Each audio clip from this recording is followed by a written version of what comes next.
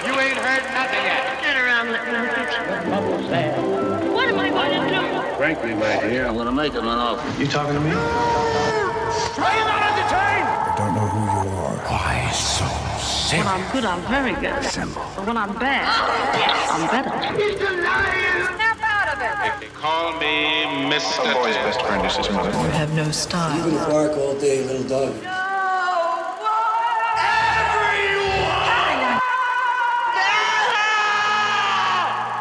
Fasten your seatbelts. It's going to be a bumpy night.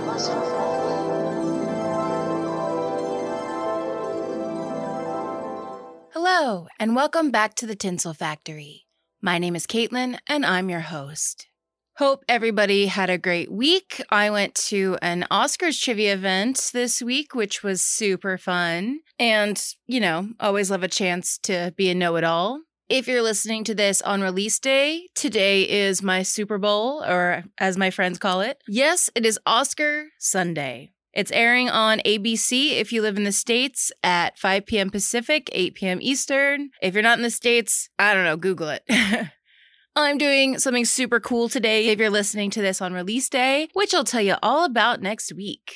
So, in the spirit of my probably third favorite holiday, that's not a holiday, I'm going to rank the 10 Best Picture nominees from best to worst. Got them all watched in the nick of time, so the last one, Thursday night. This is just my opinion, by the way, not whom I think is going to win, because who I want to win never wins. So, yeah, and honestly, not really sure who's going to even win this year. It's a quite the grab bag of a year. So let's start with my least favorite, go to my most favorite.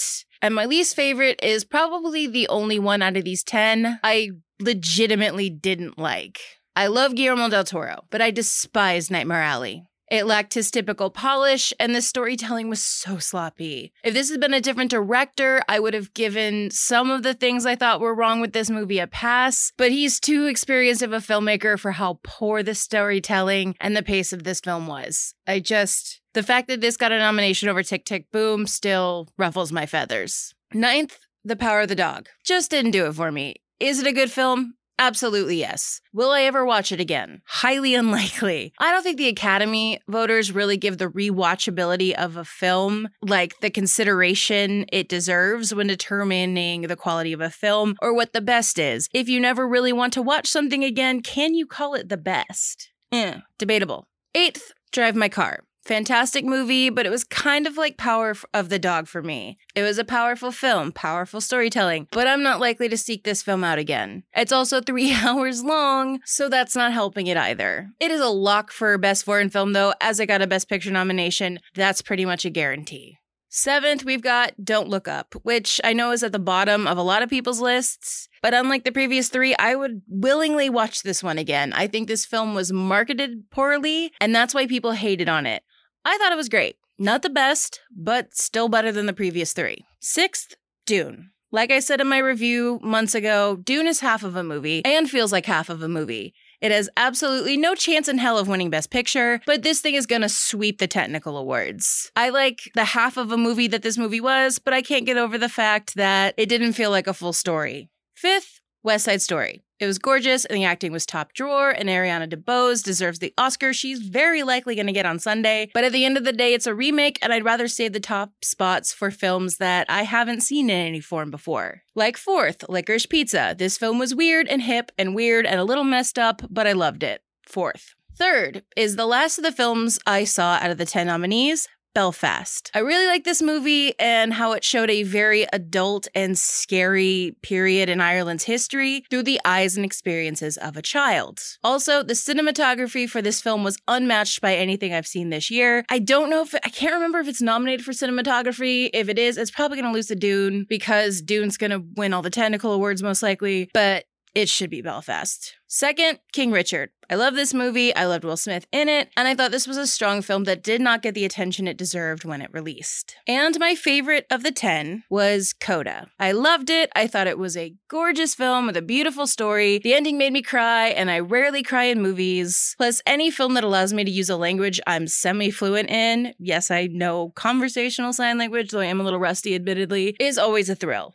Will it win? It won the SAG, so it has a chance. But I think the old codgers that are the majority of the Academy voters, despite the influx of new members, will likely pick a studio film. I don't think we're yet at a point where Academy voters are going to legitimize the streaming platform movies with the top prize. Based on that and what I saw and how I know they tend to vote, if I were to wager a guess on what will win, it'll either be Belfast, which is Focus Features, which is owned by Universal, or King Richard, which is Warner Brothers, or even Licorice Pizza, which was produced by MGM and Focus Features, and a few other smaller production companies. But I could be wrong. Maybe this is the streamer's year. Never would have guessed that Apple TV might actually be the first to win it, though. But, we'll know by the end of today if you're listening to this on Sunday.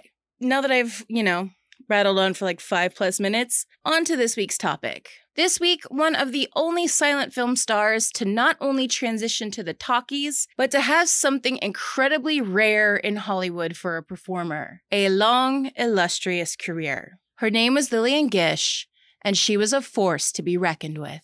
With that, let's take our places. It's showtime.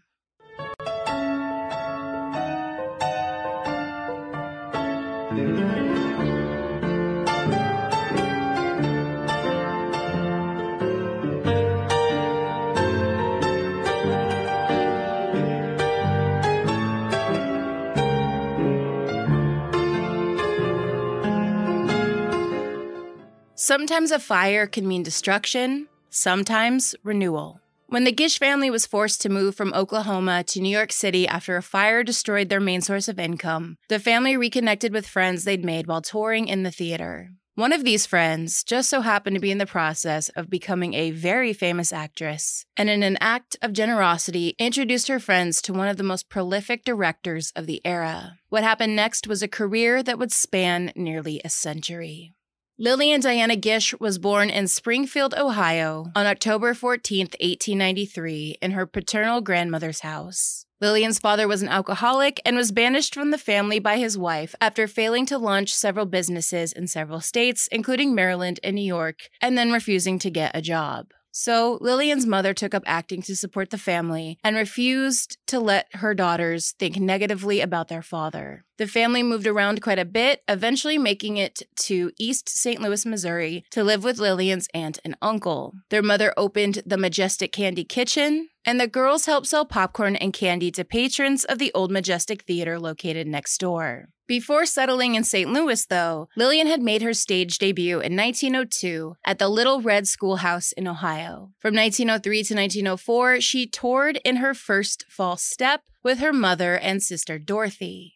In 1905, she danced with a Sarah Bernhardt production in New York City. Lillian's mother, whom she loved fiercely, was not super stoked on her children entering into the ragtag profession of acting, but it was a necessity for the family's financial security. Their mother believed that a woman should only have her name published 3 times in the newspaper in her lifetime: her birth, her marriage, and her death.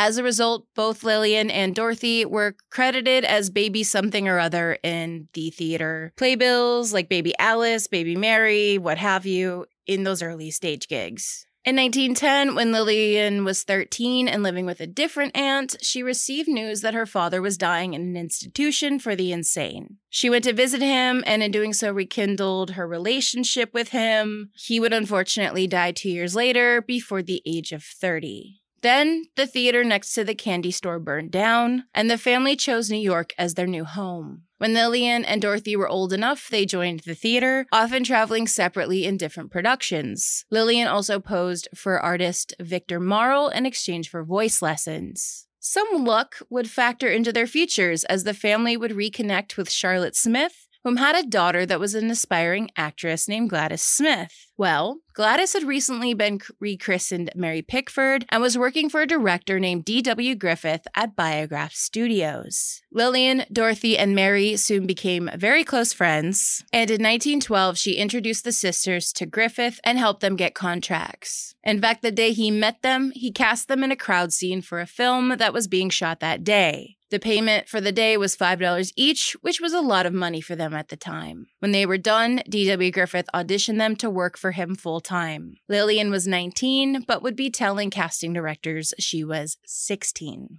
Lillian's transition to the pictures was a slow one, as she had been more apprehensive to join the pictures full-time. Remember, this was considered the basic bitch gig of acting and basically guaranteed that you were a sellout. As a result of this hesitation, Dorothy followed D.W. Griffith west to Hollywood while Lillian continued to perform on the stage. But in 1913, during a performance, she collapsed. Turns out she had very severe anemia. The producer of the play, David Belasco, sent her west. Being with her sister and her mother again in the California sunshine seemed to do the trick, and Lillian quickly recovered. Lillian's habit of suffering for her art to the extreme would continue throughout her career. For example, she got neuropathy in several of her fingers while floating down the river on a sheet of ice for a film, and before shooting her death scene in La Bohème, Lillian reportedly did not eat or drink anything for 3 days beforehand, scaring the shit out of the director who thought he was actually going to film Lillian's death scene instead of her characters. Appearing in over 25 films in her first 2 years as a film actress, Lillian became a major star, becoming known as the First Lady of American cinema. Lillian was working extensively with Griffith at this time, whom was testing the length of what a film could be. At this time, most, if not all, films were 8 to 12 minutes or 1 reel in length. Griffith made a 2-reeler as an experiment, and Biograph was cool with that, like 16 to 24 minutes, okay. But then he made a 4-reeler, which meant that it was like 40 minutes at length at the most, and then they fired him because they believed that that Griffith wasted their money on something that nobody was going to be able to sit and focus on. 40 minutes? Crazy. So naturally, he set out to make a film that was 12 reels long. This, of course, was Birth of a Nation, and our dear Lillian Gish became one of its stars. Turned out people would sit through a 12-reel film. This was the birth of the feature-length movie as we know them today. Lillian would also become a muse of sorts to D.W. Griffith. Griffith was drawn to her expressive talents, developing her into a suffering yet strong heroine. After the super racist Birth of a Nation of 1915, Lillian appeared in his film Intolerance, which released in 1916, which I couldn't find the reel count for, but the film is over 3 hours long. So many, many reels. The scope of this film is massive, even by today's standards. If you've seen Cloud Atlas from a few years ago, the way this film is told is actually quite similar to that. Intolerance consists of 4 distinct but parallel stories, which intercut with increasing frequency as the film and its 4 stories builds to their respective climaxes. The goal of the film was to show humanity's constant intolerance throughout their whole history, aka, we've always been assholes to each other. The film covers approximately 2,500 years, starting with the fall of Babylon from 589 BC, then a story involving the crucifixion of Jesus, then to 1572, to the St. Bartholomew's Day Massacre in France, and finally to what was then modern-day America, and that story dealt with workers not being paid their worth due to greedy capitalists. Lillian played the eternal motherhood, who could be seen in scenes rocking a baby, which acted as a transition between the plot lines. Due to this film's crazy-ass length, Griffin would have to severely edit down the film as no theater would take it. Lillian would claim that this ruined the picture.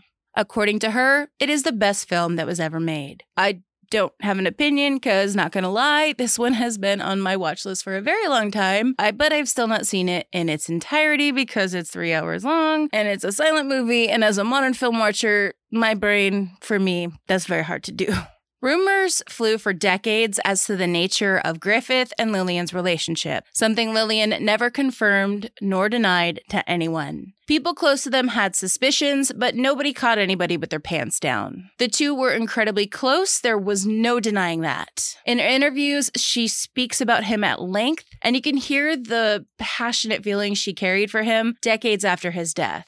In fact, in a documentary about her life, she talks about him extensively for like a good third of it. As far as a public personal life goes, Lillian herself never married nor had any children. Lillian and Griffith teamed up again for the 1920 film Way Down East. She played a woman in a sham marriage. It was on this film that she jacked up her hands floating in the frozen river. She would describe it as sticking her hand in fire. She also, during that same scene, almost went over a freaking cliff, which would have been caught on camera had her scene partner not grabbed her in the nick of time. In an odd move for the day, Lillian directed her sister Dorothy in remodeling her husband in 1920 when Griffith was working out of town. He thought the crew would work harder for a girl. It was a one-off, and Lillian later told reporters at the time that directing was a man's job. Lillian's directorial debut, and I guess finale, is now lost. Also released in 1920 was Lillian's appearance in her final film for Griffith, Orphans in the Storm, which also starred her sister Dorothy. It would be Griffith's last financially successful film. After production wrapped, he urged Lillian to go out on her own and make her own films. She would do this very briefly and made produced 2 films in Italy before returning to Hollywood in 1925. Lillian was soon offered a contract at the newly minted MGM, who promised to give her more creative control over the films she made. MGM's 1926 contract was for 6 films and offered Lillian $1 million. She asked for less money, requesting instead a higher percentage of the back end of the box office instead, so that the studio could use the money to increase the quality of her films by hiring the best behind the camera talent. When Lillian arrived on the backlot for her first day, Louis B. Mayer, the head of MGM, requested to meet with the girl that started him on his way to fame and fortune. Lillian was confused, as she'd never met Mr. Mayer before. You see, Louis B. Mayer had pawned nearly everything he'd owned back in 1915, including his wife's wedding ring, to get Birth of a Nation into his New England movie theaters when the film started gaining popularity. Doing this had made Mayer very wealthy, allowing him to eventually become the head of his own movie studio. So yeah, indirectly, Birth of a Nation helped form MGM. Lillian's time as MGM's top actress was a brief one, as she was surpassed by Greta Garbo in the late silent era. How did this happen? Well, the Swedish Garbo had a little scandal with a fellow actor, and everyone flocked to the theaters to see Garbo films. Mayer tried to convince Lillian to do something similar to get into a fake scandal, but Lillian refused. Lillian's time with MGM was very brief. Her contract ended in 1928, but during that time she got to make 3 films with MGM with near total creative control. La Boheme, The Scarlet Letter, both which released in 1926, and The Wind from 1928. In each film, and frankly for most of her career, Lillian played very strong, flawed female characters, which is a rarity for this era. She also had her share of the more common, sweet-faced, innocent woman roles, which she referred to as the little virgin Gaga baby roles that were boring to play, and in her words, hard to make interesting. Also, fun fact, the only reason Scarlet Letter was allowed to be made was because Lillian wrote all of the major churches and women's clubs, aka the Killjoy associations that got booze taken away during this time, and bitch extensively anytime anybody tried to do anything fun, and demanded that as an American, she should be allowed to make a film based on a book that was taught in schools. The consensus was that they would be cool with the film getting made as long as Lillian had the creative control. Otherwise, Mayer would not have greenlit the project.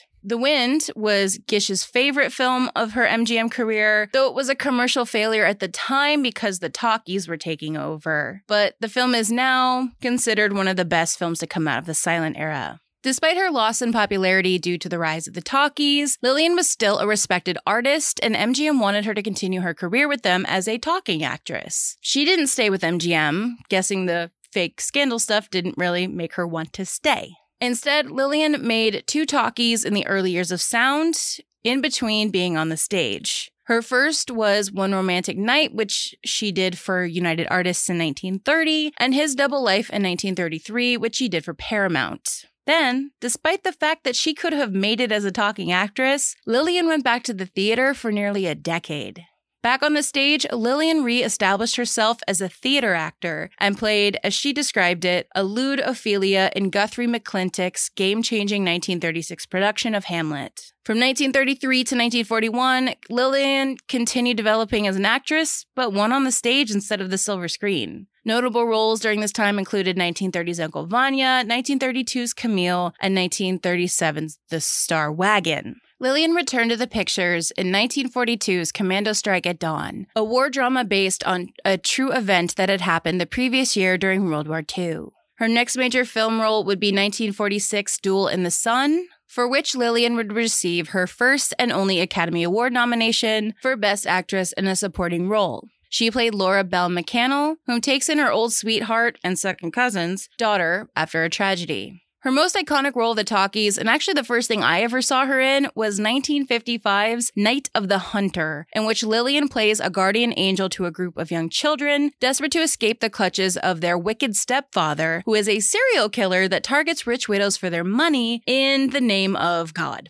It is a magnificent movie if you've never seen it, and was insanely underappreciated in its time. In fact, it tanked so hard at the box office that director Charles Laughton never directed again. Then, Lillian did something no other actress we've covered this month ever did. In between theater productions and the odd film, Lillian went to television, playing one-off weekly character parts in shows like Robert Montgomery Presents and The Love Boat. Her career in TV spanned 30 years from the 1950s to the 1980s. In addition to her acting appearances, Lillian became one of the leading advocates of the lost art of the silent film, often giving speeches and touring with screenings of classic works. She also gave talks to the acting styles of the silent pictures. Though she never received a competitive Oscar, in 1971, Lillian received a Special Academy Award for, quote, superlative artistry and for distinguished contribution to the progress of motion pictures. In 1982, she received a Kennedy Center honor for, quote, a lifetime of artistic achievement. At the age of 93, Lillian appeared in her last film role in 1987's The Whales of August with Vincent Price and Bette Davis. Lillian and Davis starred as elderly sisters living in Maine. At a screening for the film at the Cannes Film Festival, Lillian received a 10-minute standing ovation. Lillian's final professional appearance was a cameo on the 1988 studio recording of Jerome Kern's Showboat, in which she spoke the few lines of the old lady on the levee in the final scene. The last words of Lillian Gish's long, illustrious career were, "Good night." Lillian Gish died of heart failure on February 27, 1993, at 99, just 8 months shy of her 100th birthday. Her ashes were interred beside her sister Dorothy at St. Bartholomew's Episcopal Church in New York City. Dorothy had passed away in 1968. Lillian's estate was valued at several $1 million at the time of her death, the bulk of which went toward the creation of the Dorothy and Lillian Gish Prize Trust. Each year, the award goes to, quote, a man or woman who has made an outstanding contribution to the beauty of the world and to mankind's enjoyment and understanding of life. Lillian Gish's story is a rare one in Hollywood. She worked steadily throughout her career, with little to no scandals, and had money in the bank at the end of her life. In the documentary Lillian Gish, An Actor's Life for Me, Lillian states that she never wanted to be rich or own a bunch of houses or fancy cars or jewelry or what have you. She just wanted to leave behind films that she could be proud of, that would serve as an everlasting contribution to an art form that she was incredibly passionate and protective of. Well, I'd certainly say Lillian Gish achieved that goal. Now, there was this sneaking no account Henry King Herod, and when he heard tell of little Jesus growing up, he figured, well, shoot, there won't be no room for the both of us. I'll just nip this in the bud. But he wasn't sure which of all them babies in the land was King Jesus. So that cruel old King Herod figured if he was to kill all the babies in the land, he'd be sure and get little Jesus. And when little King Jesus' ma and pa heard about this plan, what do you reckon they went and done? They hid in a broom closet. They hid in the porch. No, they went a-running. Well, now, John, you're right. That's just what they done. Little King Jesus' ma and pa saddled a mule, and they rode all the way down into Egypt land. Yeah, and that's where the queen found him in the billy rushes. Oh, no, that wasn't the same story at all. That was little King Moses. But just the same, it did seem like it was a plague time for little ones. Them olden days, them hard, hard times. Figured I was gone, huh? Run, hide in the staircase. Run quick! Ruby, hit! What do you want? I want them kids. What do you want them for? That's none of your business, madam. I'm giving you to the count of 3 to get out of here, then I'm coming across the kitchen shooting you.